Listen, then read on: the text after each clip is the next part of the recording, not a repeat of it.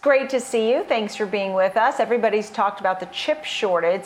That's been a big story in 2021 during the pandemic in particular. So now the question is how companies are adjusting to the limited supply. And I'm actually hearing some double ordering and things like that. Hey, Nicole, thank you for having me. Yeah, that was interesting. There is a story in the Wall Street Journal this morning about middlemen in the chip business making a ton of money now. It's really COVID has created some tremendous supply chain issues, and car companies, any company that does electronics now is having these issues getting these chips, and as a result, we're seeing this being investment that needs to happen from a lot of countries, seeing that now they have to spend billions and billions so they can provide chips for the growth going forward. And as a result, we see that the capital expenditures happening over the next 3 to 5 years. So I have some ideas there, or we have some ideas at Gerber Kawasaki as to who's going to benefit the most from this capital expenditures. And one of them is a company called ASML, which is a Dutch company. And they actually, what they do is they build or the machines that are used to build chips.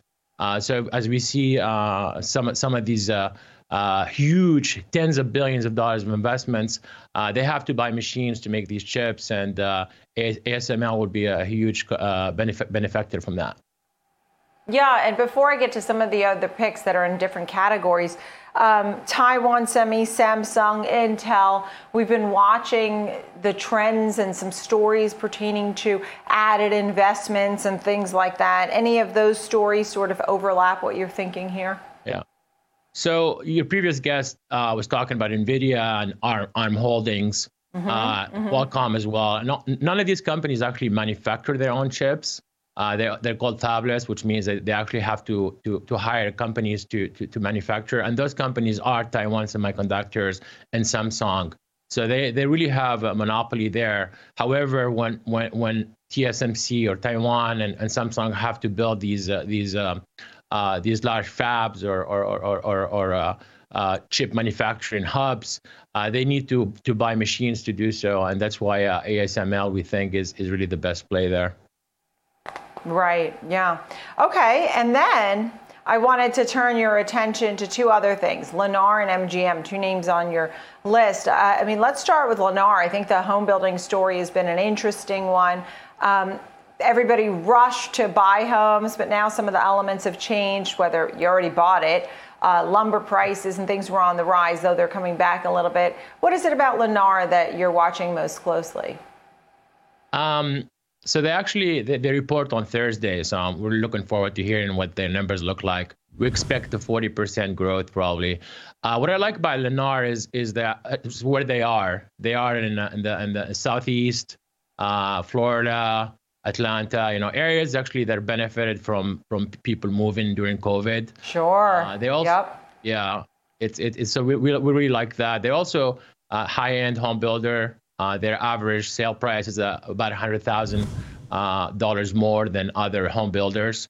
So I think as people value being at home more and really want to be somewhere nice, Lennar is kind of that provider there. And they also have a bit of a fintech kind of spin through Opendoor. So I think really they tick a lot of boxes, and also they pulled back a bit. So it's a good time to get in.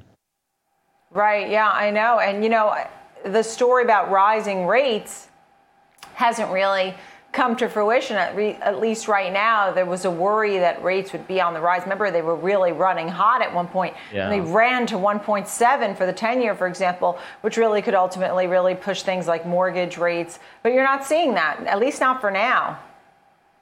It was a head scratcher. You got high inflation numbers last week, and yet rates go down to 1.4, 1.5 on the 10-year.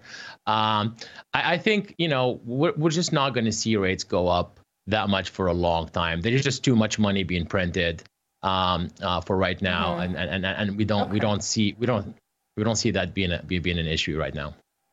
Yeah. that's not the problem, right? Maybe the liquidity, too much liquidity might be the problem. Tell me about MGM. Is it just the hotel story overall? Is it the casino story? People want to just get out, right?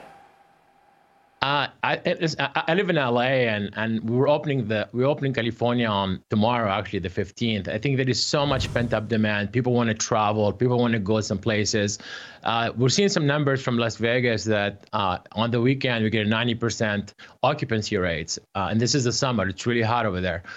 So you're just seeing people getting out there and trying to do things after really being cooped up for a long time. And MGM being the managing the most rooms in Las Vegas will be a big benefactor from that trend. So we really like them. They're very well run. They have a ton of liquidity.